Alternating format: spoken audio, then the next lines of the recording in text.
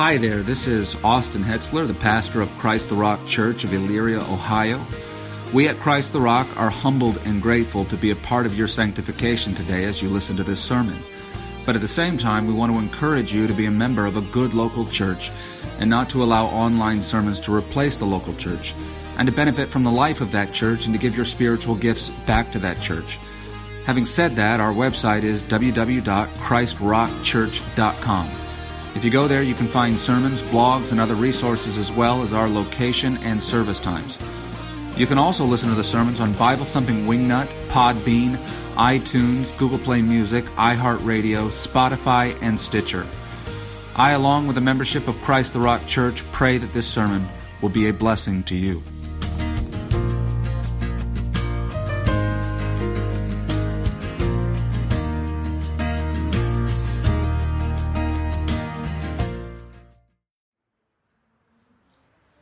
All right, let's start with a word of prayer. Dear Heavenly Father, we thank you for this time that we have to come together as a body, to delve deeper into your word, to learn more about what it says about your finances. I pray, Lord, that you just give us a heart to understand, a willingness to be convicted where we need to be, and just overall understanding of just what your word says about finances. Lord, we just pray that you'd give your peoples an ear to hear, and we just pray that you be with us during this time as we study and learn. In your son's name, amen. Quick recap. In part 1, we talked about what the Bible says about money, at least a little bit about what it says about money.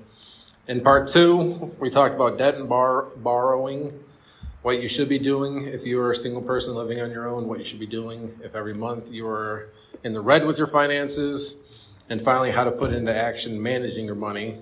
In part 3, we talked about one's changed heart after conversion in relations to money or lack thereof. And then now in part 4, I want to start off the top by saying, in this semi-kind-of-ish detour from the Christian model of giving, but not really, as we will see, we're going to talk about Old Testament tithing/giving, and toward the end, how this compares to the Old Testament, what we are to give, what is the requirement, etc. This will not be exhaustive. This particular lesson is more of an overview, and I'm sure there will be much I don't say that could have been said, but again, this is just an overview. So, how much are we to give? I know in my life there's been great debate as to how much to give. Do we give 10%? If we do we do it pre-taxed or post-taxed? What about tax returns? Anybody tithing off those? Bonuses? Do we adjust for raises that we get in our lives? Is $10 too little considering the nation that we live in? Is $1,000 a month too much considering the nation of inflation we live in? Let's start to tackle these ideas as we go. So first, where did tithing come from? I should have put this at the start, actually. The first mention of tithing, as many of you probably know, comes from Genesis and the story of Abraham and Melchizedek. Granted, the concept of offering was already happening pre-Mosaic law. Think Cain and Abel, that sacrifice. That was a voluntary offering, as far as we know of. Considering Cain's offer was unacceptable, the one thing we can conclude about that offering is God did require an animal offering and not fruit of the ground. But we see nowhere where the offer itself was mandated, as far as we could tell. Then in Noah provides an offering once he leaves the ark, and thanks for surviving the worldwide flood, still not required. Then Abraham does a few offerings before finally, in Genesis 14, the word tithe is actually mentioned. In Genesis 14, 17 to 24. And I'm going to butcher these names. I've listened to them. I tried. It's just not going to happen. Then after the return from the defeat of the king, And the kings who were with him, the king of Sodom, went out to meet him at the valley of Sheva, that is the king's valley. And Melchizedek, the king of Salem, brought out bread and wine. Now he was a priest of God Most High, and he blessed him and said, Blessed be Abraham of God Most High, possessor of heaven and earth, and blessed be God Most High, who has handed over your enemies to you. And he gave him a tenth of everything. Then the king of Sodom said to Abram, Give the people to me and take the possessions for yourself. But Abram said to the king of Sodom, I have sworn to the Lord God Most High, possessor of heaven and earth, that I will not take a thread or a sandal strap or anything that is yours, so that you do not say, I have made Abram rich. I will take nothing except what the young men have eaten, and the share of the men who went with me, Aner, Eshcol, and Mamre, let them take their share. So by what command was Abraham forced to give 10%? He wasn't. All Scripture says is, and he gave him a tenth of everything. And so what Abraham did was spontaneous. This time it was a one-time act, free and voluntary from his heart of gratitude and devotion to the Lord for helping him defeat his enemies. Also consider Abraham tithed out of the spoils that he acquired after a particular battle he fought. He did not tithe out of his own regular income or property. Abraham's act of tithing would be akin to you winning the lottery, a mega jackpot, or receiving a work bonus and then tithing 10% off of it. After this occurrence of actually reading about someone tithing, we read about another example of someone tithing, and this was in Genesis 28:18 through 22. So Jacob got up early in the morning and took the stone that he had placed as a support for his head and set it up as a memorial stone and poured oil on its top. Then he named that place Bethel, but previously the name of the city had been Luz. Jacob also made a vow saying, If God will be with me and will keep me on this journey that I take, and give me food to eat and garments to wear, and I return to my father's house in safety, then the Lord will be my God. And this stone which I have set up as a memorial stone will be God's house, and of everything you give me, I will surely give a tenth to you.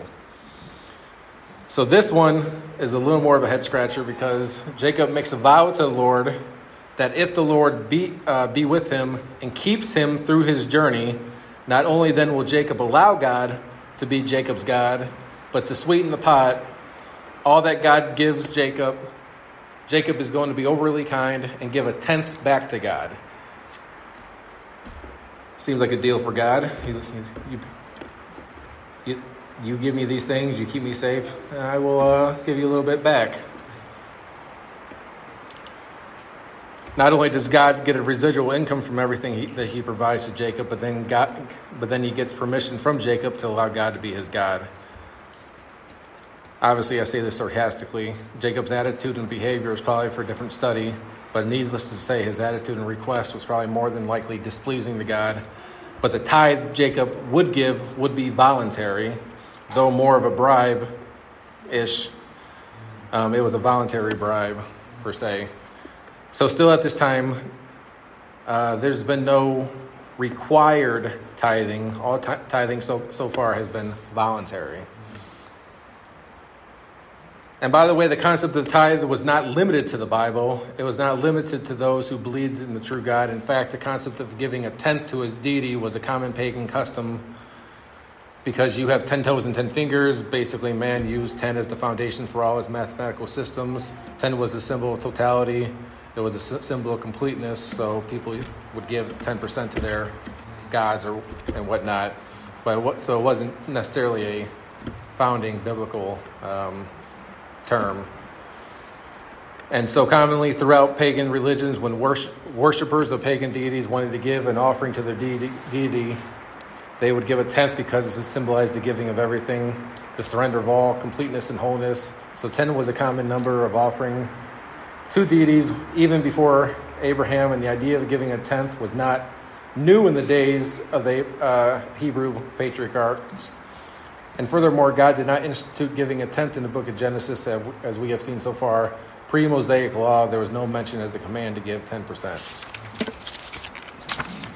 The first sort of tithe mandated in Genesis was Genesis 41. In verses 33 to 34, it reads, "So now let Pharaoh look for a man discerning and wise and appoint him over the land of Egypt.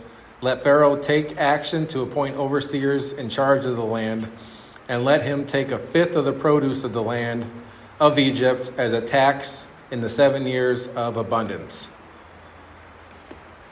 So this is actually where you have the first real-life IRS agents, because they are now the overseers, and these overseers were supposed to make sure that the 20% tithe tax was collected to fund the national government, the wealth of the nation. Obviously, this ended up working out very well for the nation of Egypt, as they were able to persevere during the great famine, and even had other nations coming to them to buy from them. Think Joseph's brothers and that whole story. So prior to the Mosaic law, the only mandatory tithing per se was in Egypt. Now post-Mosaic law is where we start seeing the mandate of tithing, required giving of the 10%. In Leviticus 27:30, it says, "Now all the tithe of the land, of the seed of the land, or of the fruit of the tree, is the Lord's. It is holy to the Lord." So you had a taxation of a tenth, which supplied the needs of the Levites. This was because they had no land or territory. If you remember, when the land was split up, they were not given land in the divvying up. They were given the prized possession of being priests of the Lord. They were the full-time priests. So these people worked for the people as they were the government, and basically ran the nation and made decisions.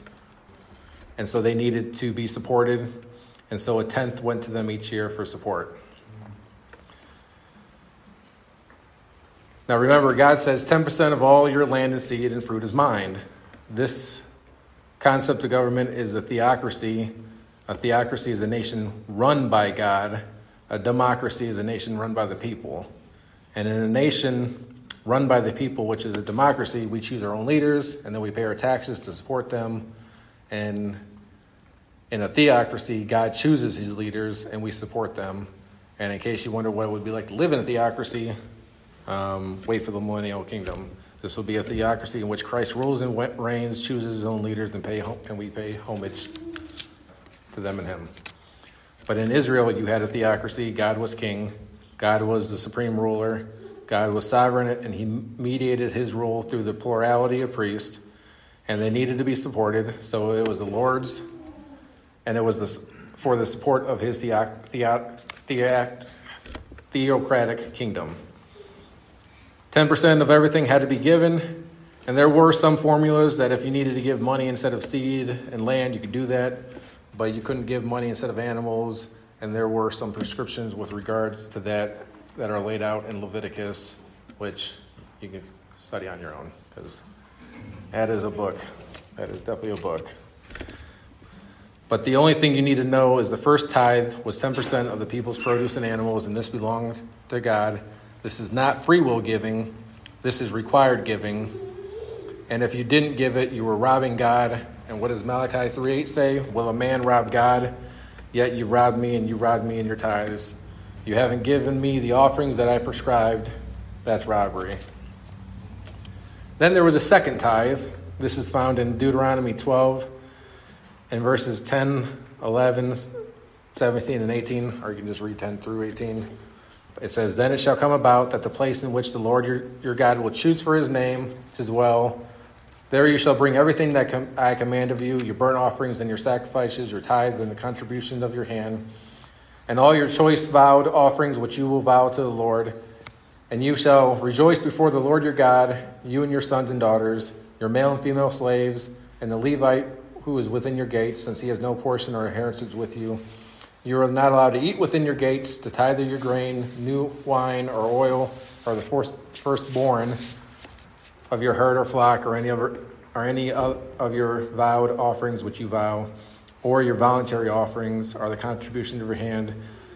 But you shall eat them before the Lord your God, in the place which the Lord your God will choose, you and your son and daughter, and your male and female slaves, and the Levite who is within your gates, and you shall rejoice before the Lord your God in all your undertakings.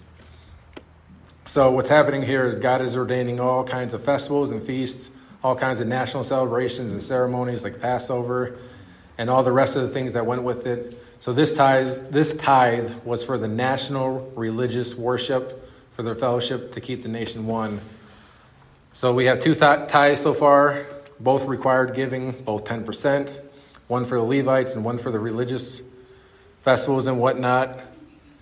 Then there was a third tithe. This was a welfare tithe. Deuteronomy 14:28-29 says, "And at the end of every third year, you shall bring out the tithe of your produce in that year, and you shall deposit it in your town, and the Levite, because he has no portion or inheritance among you, and the stranger, the orphan, and the widow who are in your town, shall come and eat and be satisfied, in order that your God may bless you in all the work of your hand, which you do." So did you catch that? At the end of every third year. So now you have another 10%, but this one is collected every third year. So in total, and so per year in total, you have 23. You're tithing 23.3%, and that's what the Israelites were required to give. So it's close to that 20% figure Egypt was required to give that we discussed before. So that's a lot of tithing. So for those who say 10% is a good number to give because Jews gave that amount, do not take into account the other tithing the Jews actually gave. A lot more than 10%. And so far it looks like pre-tax, for what it's worth. Also, this giving was required. Unlike our offerings, as we discussed previously, is voluntary of the heart. This tithing was to fund the national government, basically. And why was the government there in the first place?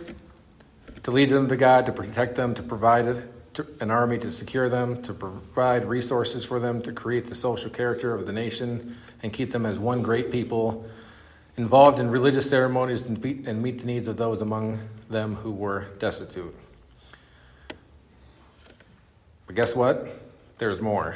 Just like in America, where we're not just taxed on our payroll, we also have sales tax, profit tax, state tax, gas tax. The Jews experienced things just like this. Leviticus 19:9-10 reads, "Now when you reap the harvest of your land, you shall not reap to the very edges of your field, nor shall you gather the gleanings of your harvest, and you shall not glean your vineyard, nor shall you gather the fallen grapes of your vineyard. You shall leave them for the needy and for the stranger. I am the Lord your God." So what's going on here, the best way to describe this is we can maybe call this like a profit-sharing tax, per se.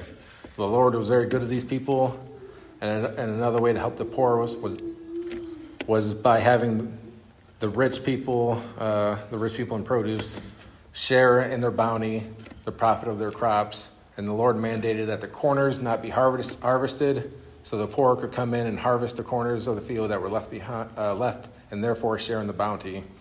The Lord states, "You shall not garner the gleanings of your harvest." What he is saying is, as you harvest and start putting items in your wagon, if something were to fall off, you were not to pick it up. That was to be left for the poor to grab as they gleaned the fields. And if you remember, that is what Ruth was doing when she was noticed by Boaz. So part of your profit ultimately went to the poor in this fashion. And then there was another tax, per se. It says in Nehemiah 10:32-33, "We also impose on ourselves the obligation to contribute yearly a third of a shekel for the service of the house of the Lord, for the showbread, for the continual grain offering, for the continual burnt offering, the Sabbaths, the new moons, for the appointed times, for the holy things, and for the sin offerings to make atonement for Israel and all the work of the house of our God." So this was to buy materials for this temple construction and the offerings. If you recall in Nehemiah, they were rebuilding the temple.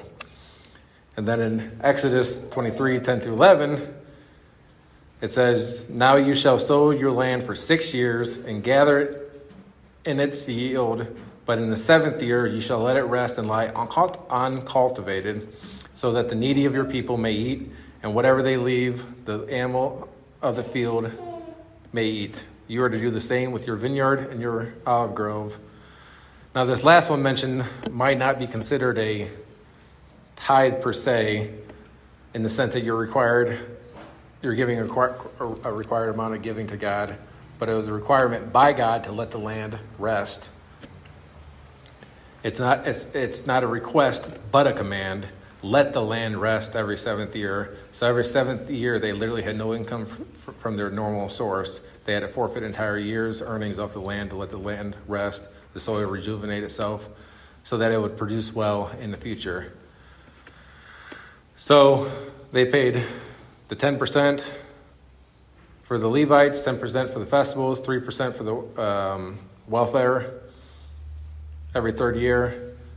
The corners of the fields for the gleanings, a third shekel temple tax, and then rest of the land every seventh year.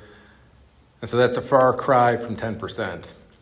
It seems like it's at least 25% plus seems to be the required giving for a Jew in the theocracy. That was not free will giving. That was taxation. That was required giving. All required giving before Moses. And then the Mosaic law had to do with funding the national government. And so we've talked a little bit about required giving. Let's talk about free will giving. What was free will giving? And between Moses and Jesus, was this talked about at all? And I think it would be critical to hear this part out, because as we start discussing the Christian model giving in our next and final lesson, we will see the parallels of what we talked about now and what we talked about in regards to the Macedonian churches. First things first, when you give an offering, the mindset should be giving the best. Numbers 18:12 says, all the best of the oil, all the best of the wine, and of the wheat, the first fruits of them, which they shall offer unto the Lord, them have I given thee. You see what he's saying here, not only give the best, but off the top. If you were going to talk about pre-tax or post-tax giving, I would be hard-pressed to say that this text would lean toward giving off the pre-tax. But as we know, this matter is truly irrelevant, as truly what you should give should come from a cheerful heart. But in regards to the first fruit in terms of crops, what if you were concerned about giving off the top, talking about the people back in the day this was their livelihood to eat and whatnot, because you were concerned with the fact that you don't know how the rest of your crops would be. They could die. And then, so you just gave all this crops for tithing, and now you have none to eat because you gave it all away. Well, Proverbs 3:9-10 says, honor the Lord from your wealth and from the first of all your produce, then your barns will be filled with plenty, and your vats will overflow with new wine. So it kind of becomes a trusting in God kind of situation. And he's not even declaring how much you should give, just that it should be out of the first fruits and off the top. And I know this is in relation to produce, but doesn't it just seem similar to what we talked about previously? That if you give, God will give back. That if you are faithful with what he has provided to you and how you handle it, he will be faithful back to you and bless you abundantly, so that in all things, at all times, having all that you need, you will abound in every good work. So God expected the best. But what happened when his people decided not to give him the best and instead withhold that? You remember God said to his people through the prophet Malachi how disgusted he was with them because they brought him an animal that was blind. It was a blind animal or a lame animal. They gave God what they couldn't eat and what they couldn't use to reproduce. They gave God the lame and the maimed and the blind animal, the worst animals they had, and kept the best for themselves. And therefore, they forfeited God's blessing and brought on themselves God's judgment. Proverbs 11:24 states, there's one who scatters, yet increases all the more, one who withholds what is justly due and results only in want. When you give it to God, he pours out blessings. First fruit is an act of faith, and that's the way God wanted his children to live. Since they loved him and believed in him and trusted in him, and they wanted to thank him for everything from the heart, they gave him the best. They gave him the first fruits and waited for him to respond and pour out blessings from them. That's Old Testament free will giving. Whatever you want, just make sure it's generous and it's the best. Then the Lord, in Exodus 25:1-8, it reads, then the Lord spoke to Moses, saying, tell the sons of Israel to make a contribution for me. From everyone whose heart moves him, you shall take my contribution. This is the contribution which you are to take from them: gold, silver, and bronze, violet, purple, and scarlet material, fine linen, goat hair, rams, skins dyed red, fine leather, acacia wood, oil for lighting, balsam oil for the anointing oil and the fragrance for incense, onyx stones and setting stones for the ephod and for the breastpiece. Have them construct a sanctuary for me so that I may dwell among them. So a little bit to unpack. First off, notice how it reads, from everyone whose heart moves him, you shall take my contribution. This wasn't a mandated offering. Just whoever wanted to give from their heart, they could give. And not only this, but how much was required in this giving. Whatever the person was led to give from their heart. God could have said right there, I demand a tenth, but he didn't. Why is that? Because just like in the New Testament to this day, the Lord is not concerned with how much you give or if it's the best or not, but the heart attitude. Are you joyful in giving? Does the heart desire to bless others out of an abundance the Lord has blessed you with? And it's interesting because if you want to read something crazy that happened after this Exodus verse, in Exodus 36, 4-7, it says, and all the skillful people who were performing all the work of the sanctuary came, each from the work which they were performing. And they said to Moses, the people are bringing much more than enough for the construction work which the Lord commanded us to perform. So Moses issued a command and circulated a proclamation throughout the camp saying, no man or woman is to perform work any longer for the contributions of the sanctuary. So the people were restrained from bringing any more, for the material they had was sufficient and more than enough for all the work to perform it. Moses and company actually had a problem. The people were bringing too much. Could you ever imagine a church saying, please stop giving, you're giving too much here? Could you imagine that? Please, Christ the Rock Church of Elyria, stop giving. You're giving too much. I am being provided for too adequately. The church can spend as much as they are giving for the advancement of the kingdom, but that was a heart full of cheerful giving. These people were doing just that. It was all out of the abundance of their hearts. We struggle here just to give anything. Sorry, Lord. You have not been good enough to us to give. We might have countless possessions or health, salvation, but before we can give, you need to provide just a little bit more, then maybe I'll have a cheerful heart enough to give in thanks. But Scripture talks about chasing after riches, not providing joy. And we previously talked about that. We talked about a quote, if you recall, from a billionaire who asked, how much money does it take to be happy? And he said just a little bit more. How I pray we fix our hearts and our personal finances to just give out of the joy of our heart and appreciation for everything that the Lord has given us. So to start wrapping up, to summarize the whole point of this lesson, which was stated before, and that is there is no required amount of threshold you must give to the church. In the Old Testament, when tithing was required, it was required giving in the form of taxation to fund the national government, which is a theocracy. The 3 tithes took care of the government salaries, the social religious life of the nation, and the welfare system. Tithes were not the gifts to God. They were the gifts to support the nation. In the New Testament, has the giving requirements changed? Here's the command we are given. Render to Caesar the things that are Caesar's. What did that mean? Pay your taxes. And Jesus did that. And render to God the things that are God's. And what did that mean? Give God whatever is in your heart to give him. What has changed is the required amount to specifically give. If you deem XXX amount to be the proper amount to give each week or a month, and whatever you're doing it cheerfully, then may God bless you. But for exaggeration purposes, though I hope you bring it to scale for your own situations, if you're a millionaire and you give $10 each week, that is what you cheerfully feel is good to give, then I would say there's a bigger issue at hand. There may not be no set amount to give, but one must still not let wealth and prosperity rule their lives.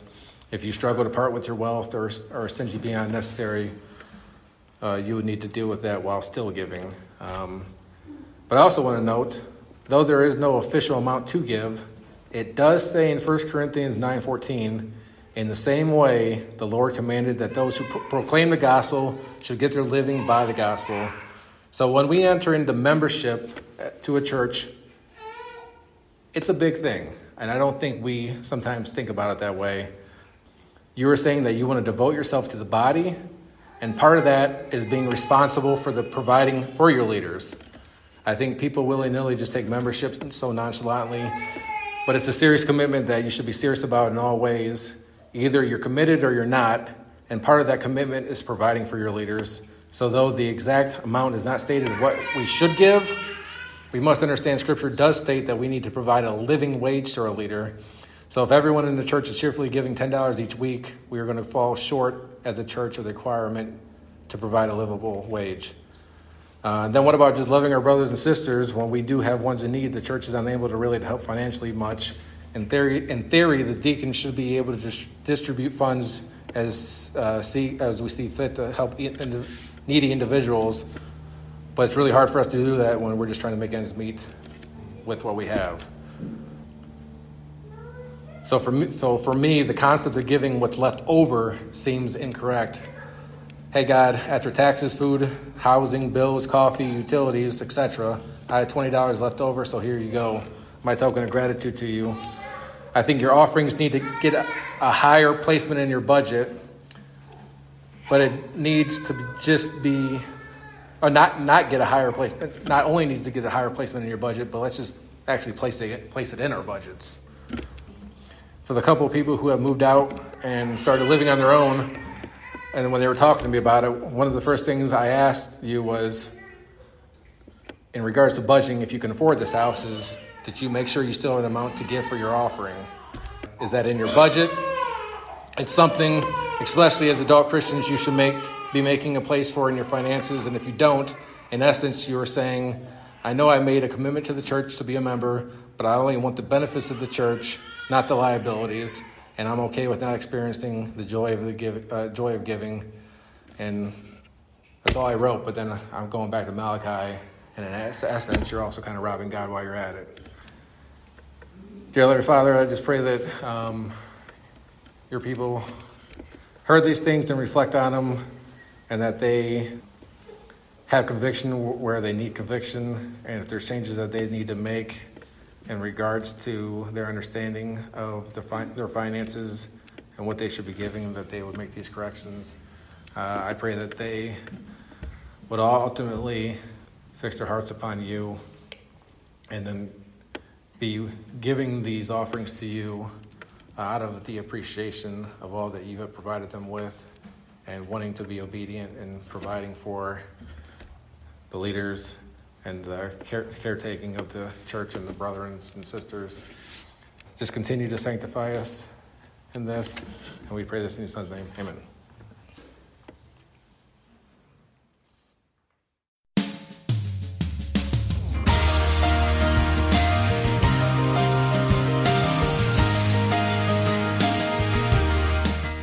Hi there, this is Austin Hetzler, the pastor of Christ the Rock Church of Elyria, Ohio. We at Christ the Rock are humbled and grateful to be a part of your sanctification today as you listen to this sermon.